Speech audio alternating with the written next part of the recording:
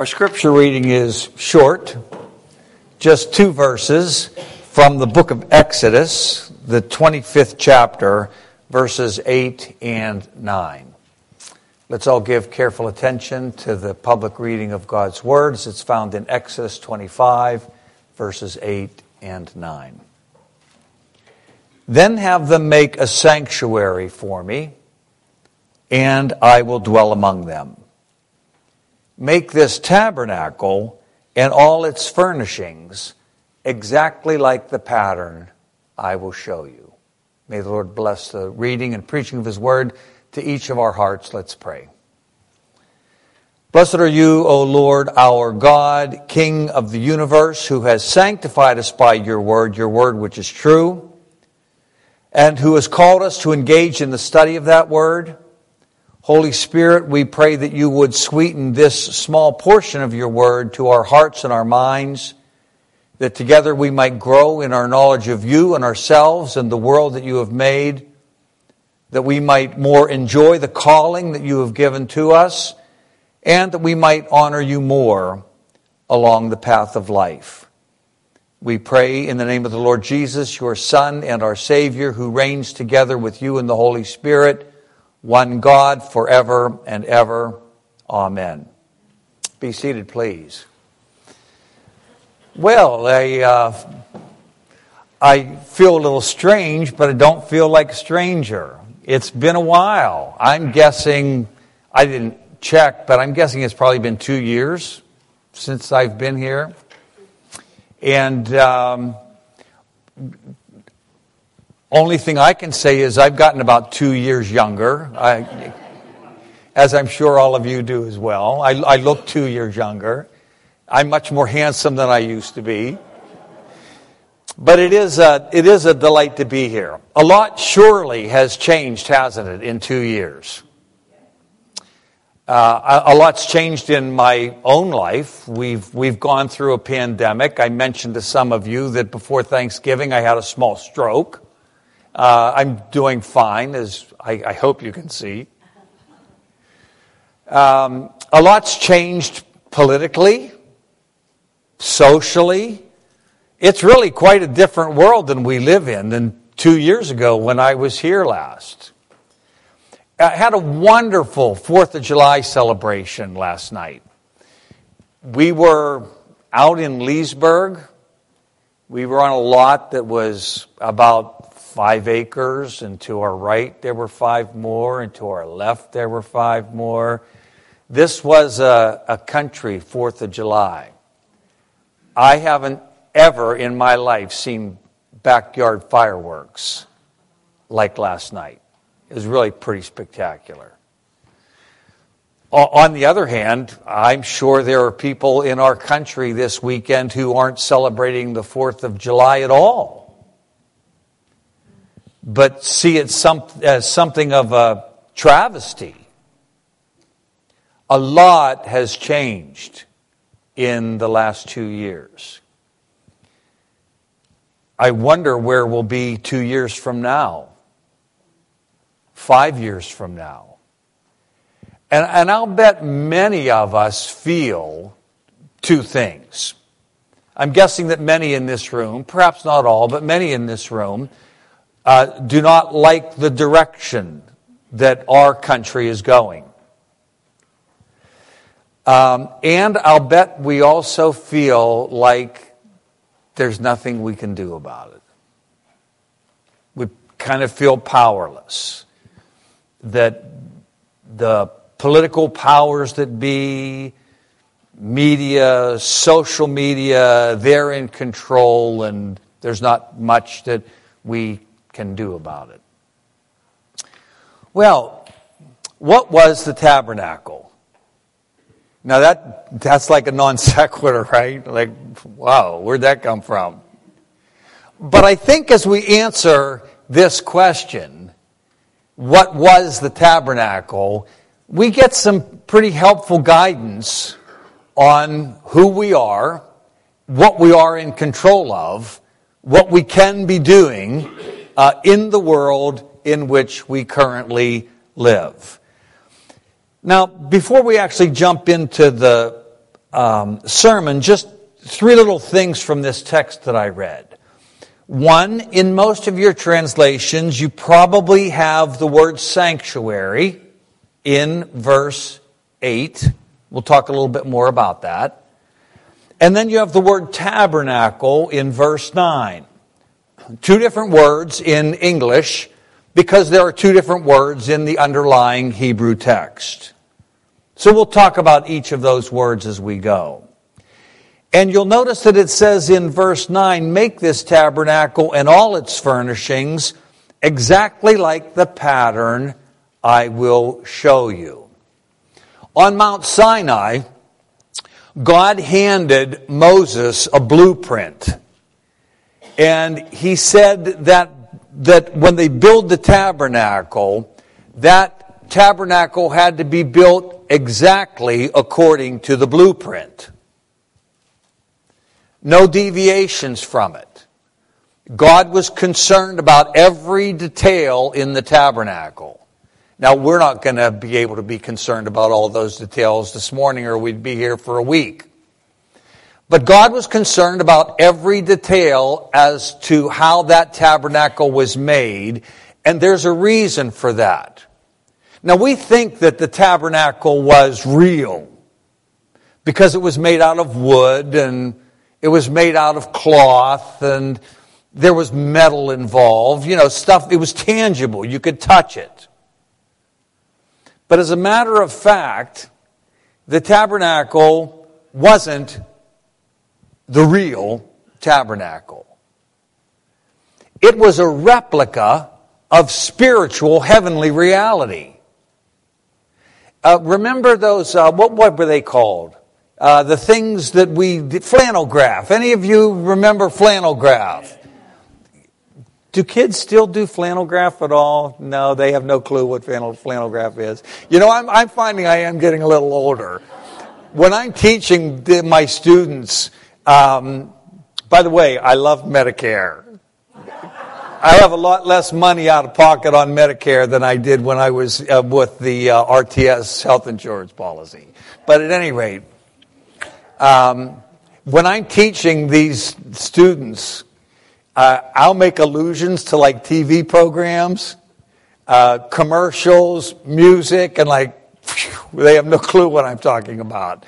I realize that I'm in a different generation, but at any rate, I do my best. So, the tabernacle had to be made exactly like the directions, because those directions were themselves a copy of heavenly spiritual reality. If you look just for a second at Hebrews chapter 8 and verse 5, it talks about the priests and everything associated with the tabernacle and later the temple.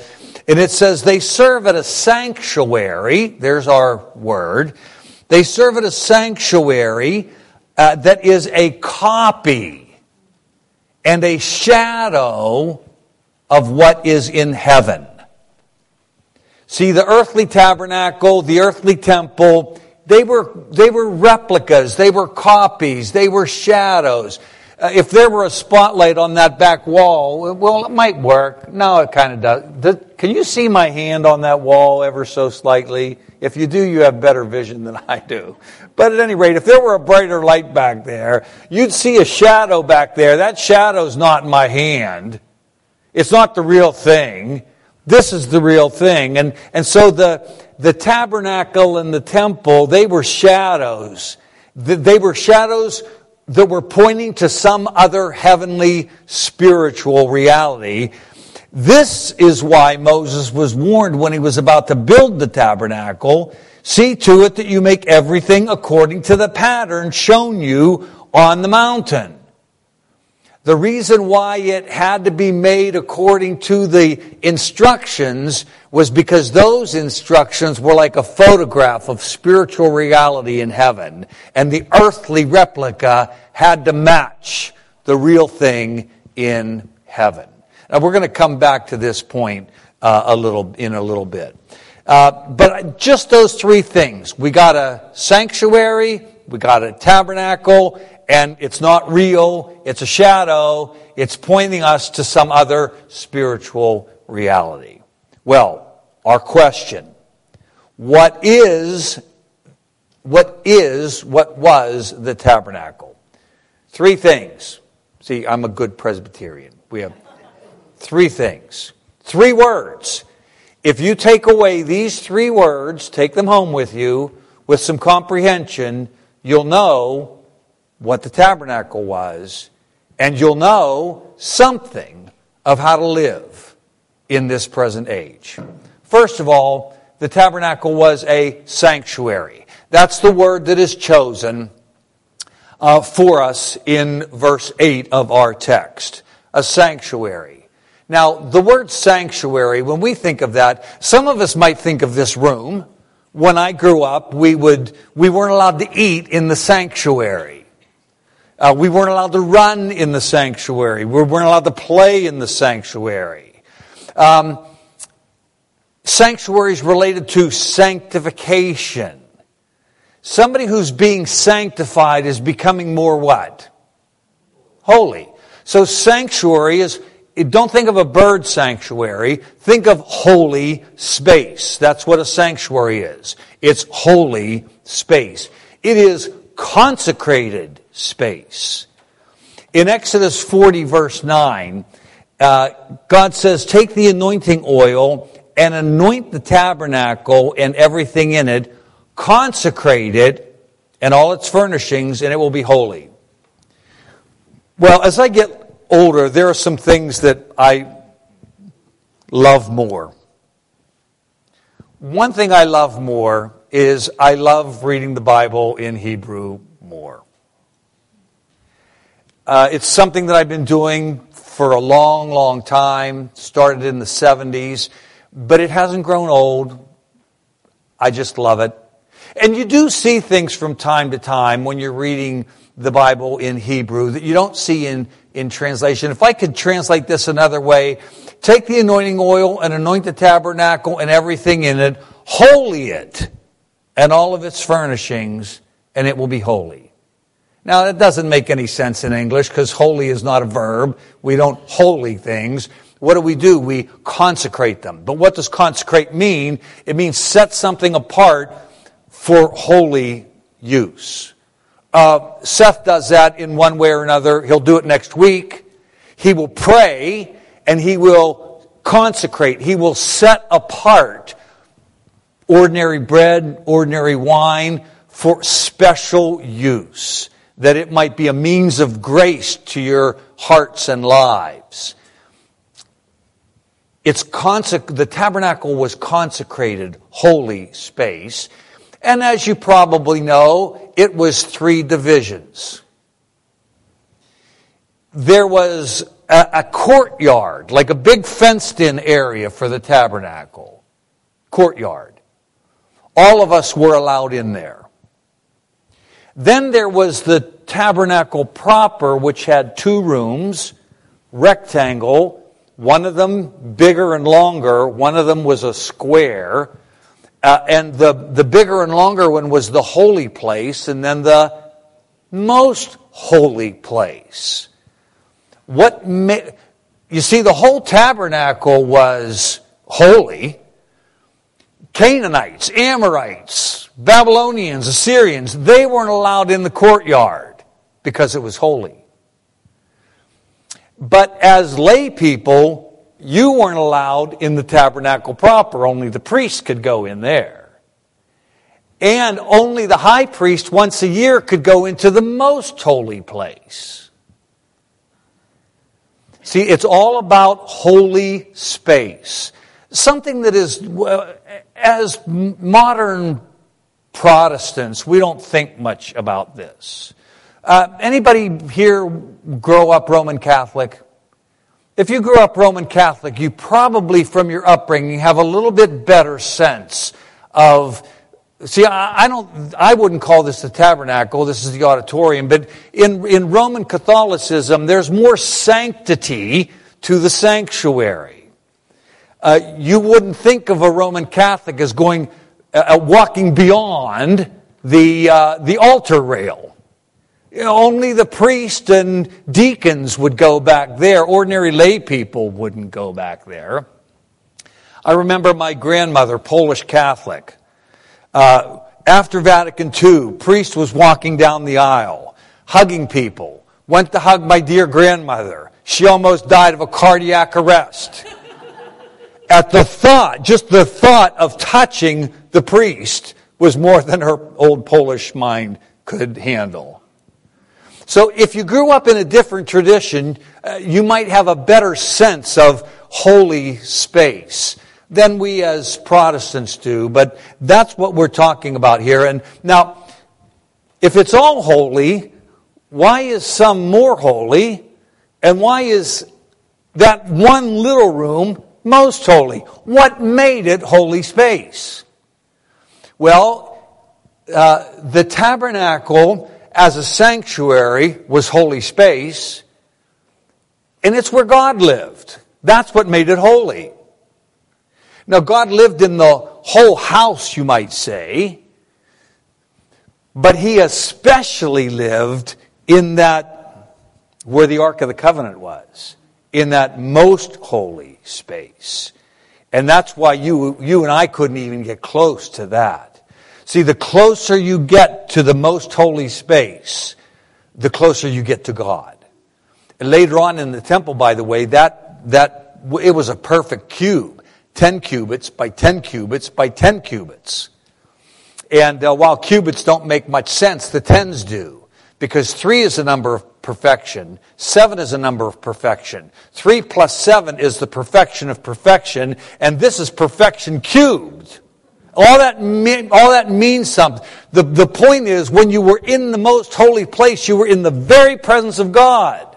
That's why it was holy.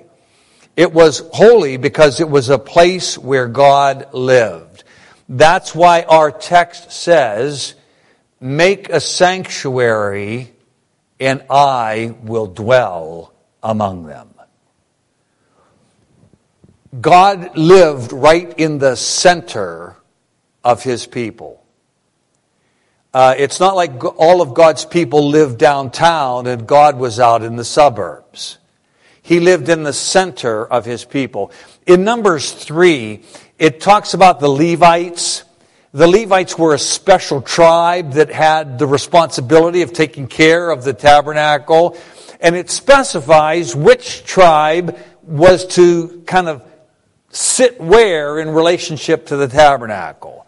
And the Gershonites, you probably will not remember that this afternoon, they were to be on the west. The Kohathites were on the south. The Merarites were on the north. And then Moses and Aaron were on the east. We're going to come back to that east in a moment.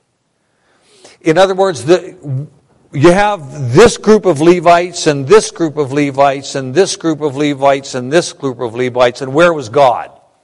He was right in the middle.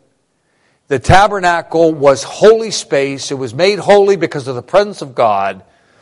And it was like your house. Only it wasn't your house. It was God's house.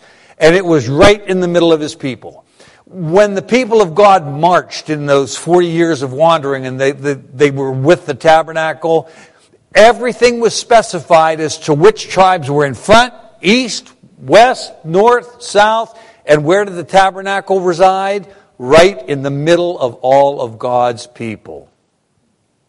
The tabernacle is the presence of God, the holy presence of God among God's people. So what was the tabernacle?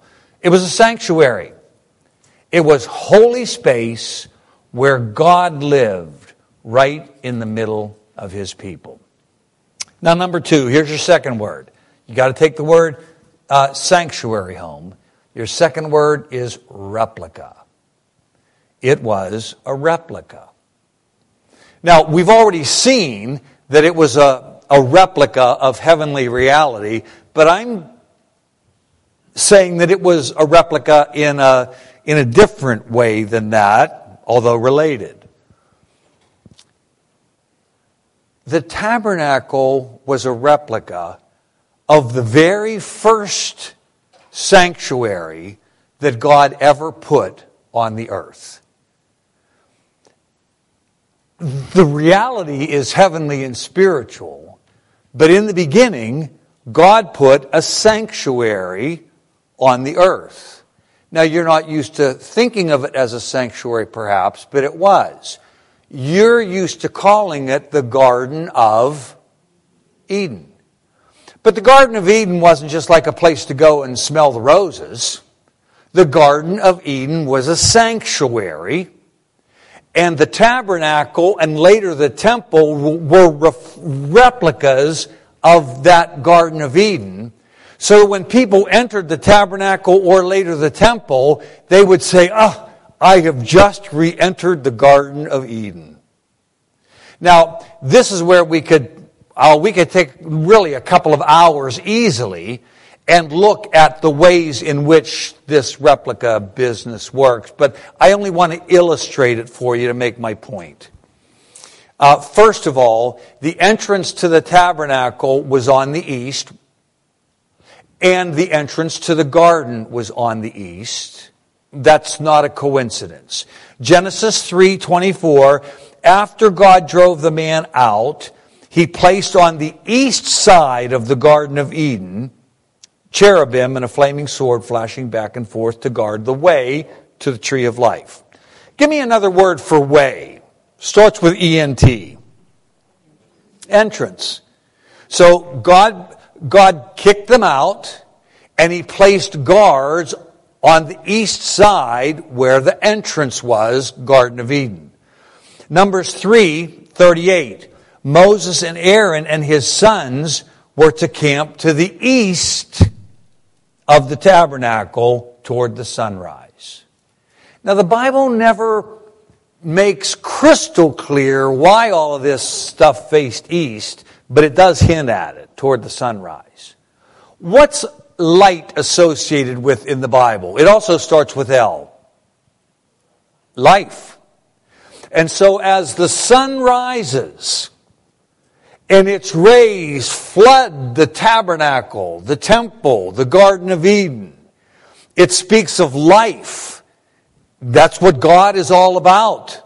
God is the author of life. And so the eastward, related to the sunrise, is no doubt related to life. Jesus said, whoever follows me will not walk in darkness, but will have what?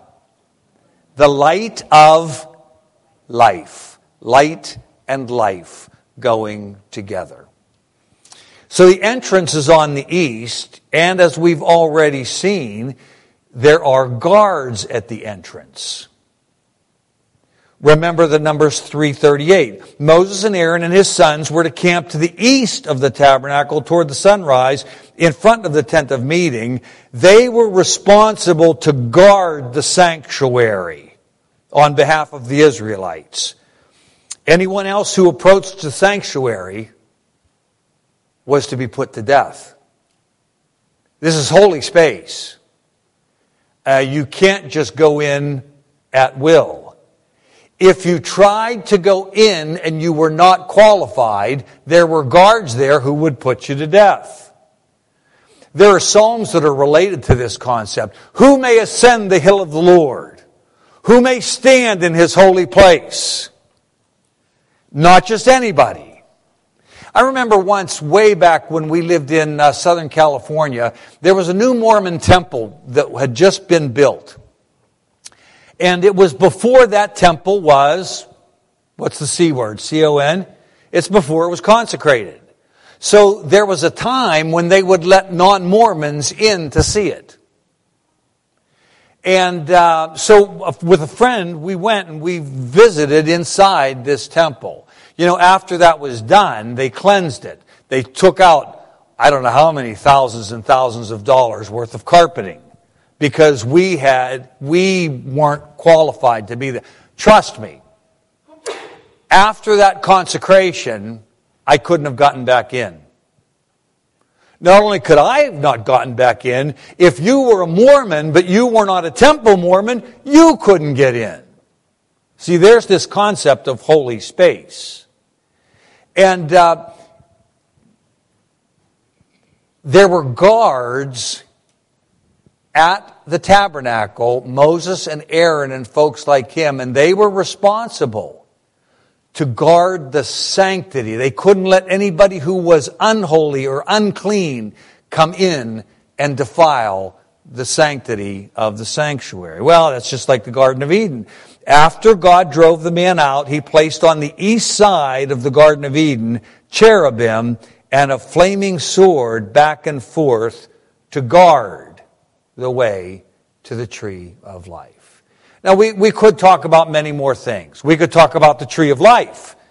In the tabernacle and later in the temple, there was the lampstand.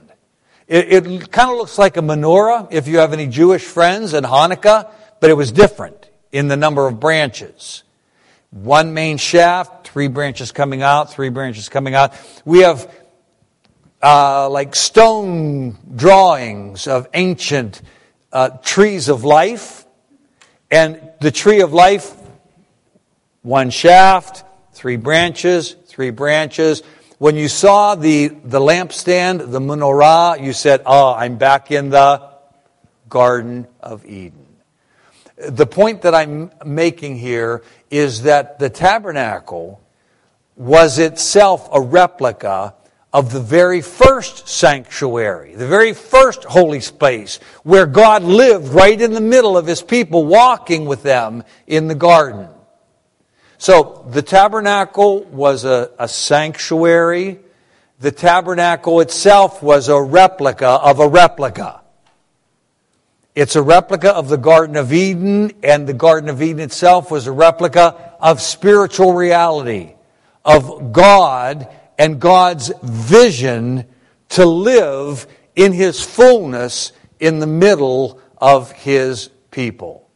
So here comes our third word. First word, sanctuary. Second word, replica. Third word, anticipation. It reminds me of a song. What was it? There was a 60s or 70s song. Carly Simon. Yeah, I don't know. I probably don't want to know what the lyrics were about. It might not fit this, but at any rate, that popped into my mind. By the way, I have a past now that I didn't used to have. My wife used to ask me to do things or to get stuff, and I would forget. Now, when I forget, I just say, "That's a stroke." So it's and now my kids even use it. My one son forgot something, and he said to my mother, "That's Dad's stroke." So it does come in handy from time to time. Anticipation. Remember, it's a shadow. It's not the real thing. It's pointing to another reality. It's anticipating another reality. And that reality is twofold. The tabernacle was an anticipation of Christ. Now these verses will all be familiar to you. John 1:14. The Word became flesh and made his dwelling among us.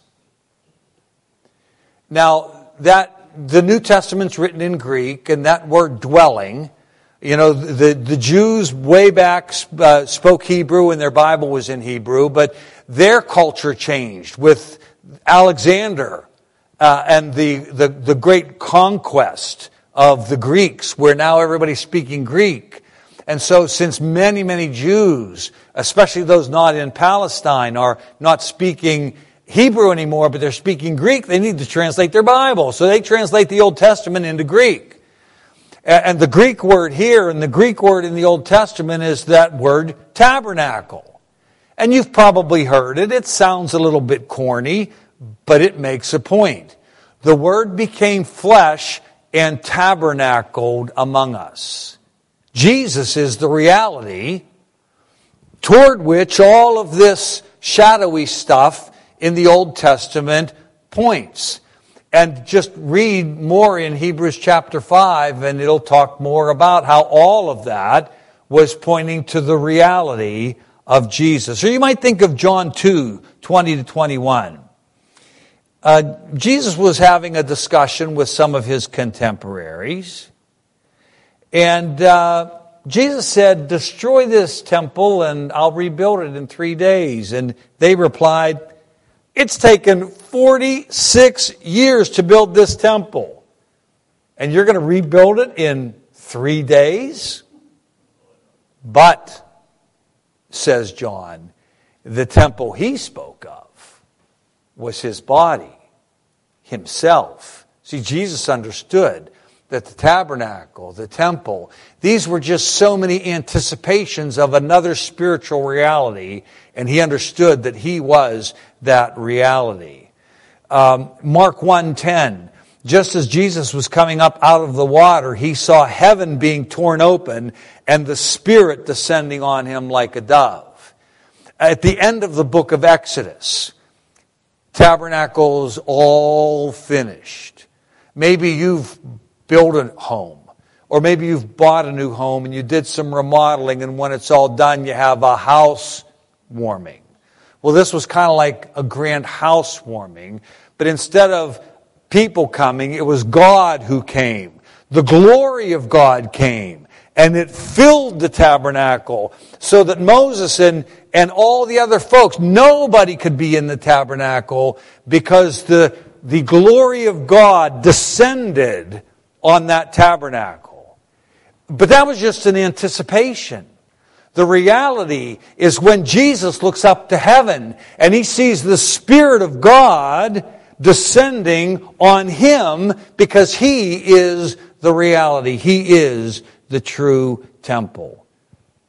The tabernacle was an anticipation of Christ. It was not, however, only an anticipation of Christ. It was also an anticipation of you. The tabernacle is an anticipation of the church. When you're reading about the tabernacle, you're not reading about some building way back when. You're reading about yourselves as the church that is mystically united to Christ by grace through faith. We could look at numerous passages in the Apostle Paul. I think, is this pulpit a little bit off? That's better. It was just a little. Way back when I was a pastor, somebody cleaned on Saturday, and it was not a pulpit that was this size, it was smaller. And I kid you not, you may think I need therapy, but on Sunday morning, one of the first things I would do is I would go and make sure that the pulpit was like lined up. I probably inherited that from my dad, the cabinet maker. But at any rate, I'm doing some remodeling. My one son and I are remodeling our bathroom downstairs. And my wife listened to this person that said, at your age, you ought to be downsizing. Well, we're not downsizing. We have two grandkids and one in the oven, 5 houses down from us. There's no way we're moving. So she said, if you're not going to downsize and you're going to do any remodeling, remodel for 20 years from now. So this downstairs bathroom has a tub in it. Well, 20 years from now, I don't think I want to be climbing over to get into a tub. You know, with my knee, I don't want to do that right now. But at any rate, so my wife had the idea, when we remodel, let's get the tub out and just put a walk-in shower, which requires cutting the concrete, moving all the plumbing. But my son and I, we're learning as we go. Never done this before, but it's coming out okay. Well, I trimmed out a window with the drywall so that we could put the towel around the window, and I made sure this was level, and I made sure this was level, and then I just presumed that the people who built the house had everything else right. So I just nailed on these two pieces, and my son came in, and he said, that's not square. He just saw it right away. My dad would have seen it right away. I missed it. We'll blame that on the stroke. But at any rate, everything wasn't perfectly square, so we just backed it out, put some shims in. Now it's spot on. Paul says and Peter, that the tabernacle is an anticipation of the church. 2 Corinthians 6:16. I was telling that is the stroke. It is. I kid you not. You can't believe how many things I have dropped in the last 6 months, and how many things I have knocked over. I was never clumsy. My Yeti, gone, soda on the floor. But at any rate, if that's the worst I have to deal with, I'm very, very grateful. So at any rate, 2 Corinthians 6:16. What agreement is there between the temple of God and idols? For we are the temple of the living God. As God has said, I will live with them and walk among them, and I will be their God, and they will be my people. We are the tabernacle, indwelt together corporately by the Spirit of God. Ephesians 2:21. In Him, I think that was on the front of the bulletin, wasn't it? 2:22. Yeah, that's the next verse. In Him, the whole building is joined together and rises to become a holy temple in the Lord. The tabernacle was a sanctuary. It was a replica of heavenly spiritual reality. It was an anticipation of Christ in all of His perfection as God with us, Emmanuel. It was an anticipation of you, the church, united to Christ by grace and through faith. It is a different world than it was 2 years ago when I was here the last time. Many things have changed in my personal life, in your lives. Many things have changed in the world, especially in our own culture. It's a different place. And I'm a son of a cabinet maker. I'm not a son of a prophet. And I'm not a prophet. And I don't know where we'll be 2 years from now. I don't know where we'll be 5 or 10 years from now. Or 20 years from now. I don't know what the future holds. But I do know what we are to be about. We cannot control all things that circle around us, that spiral around us. We can control ourselves.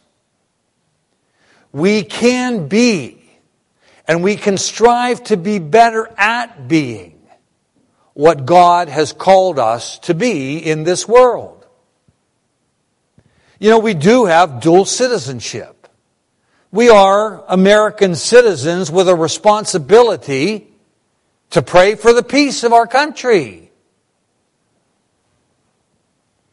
to exercise our civil responsibility. And as Seth mentioned, our ultimate citizenship is in heaven. We don't abandon one or the other. We embrace them both, realizing that there is a priority.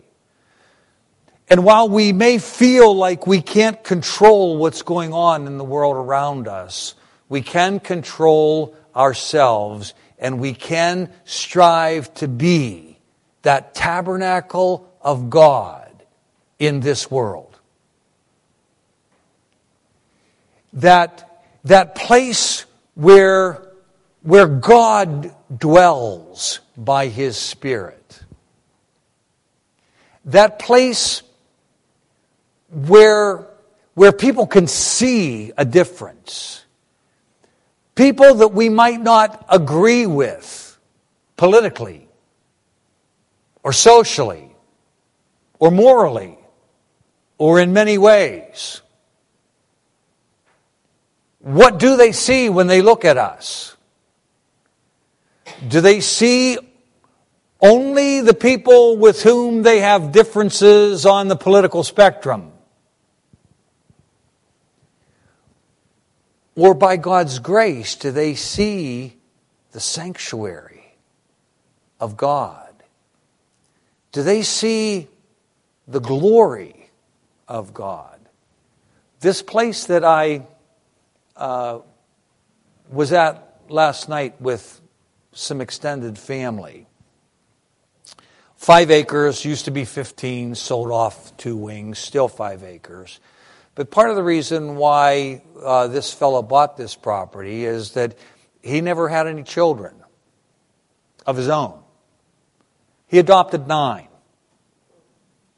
And of course, 9 kids need some room, don't they?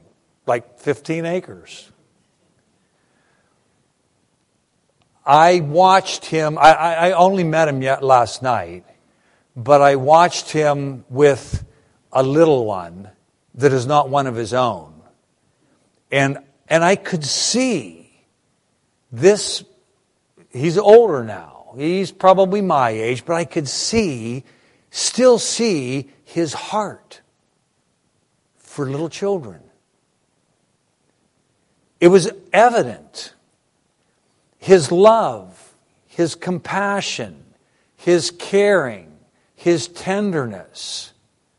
You could just see it in him. And the whole story made perfect sense when I saw him holding that little one, Emmett, and talking, bantering with him.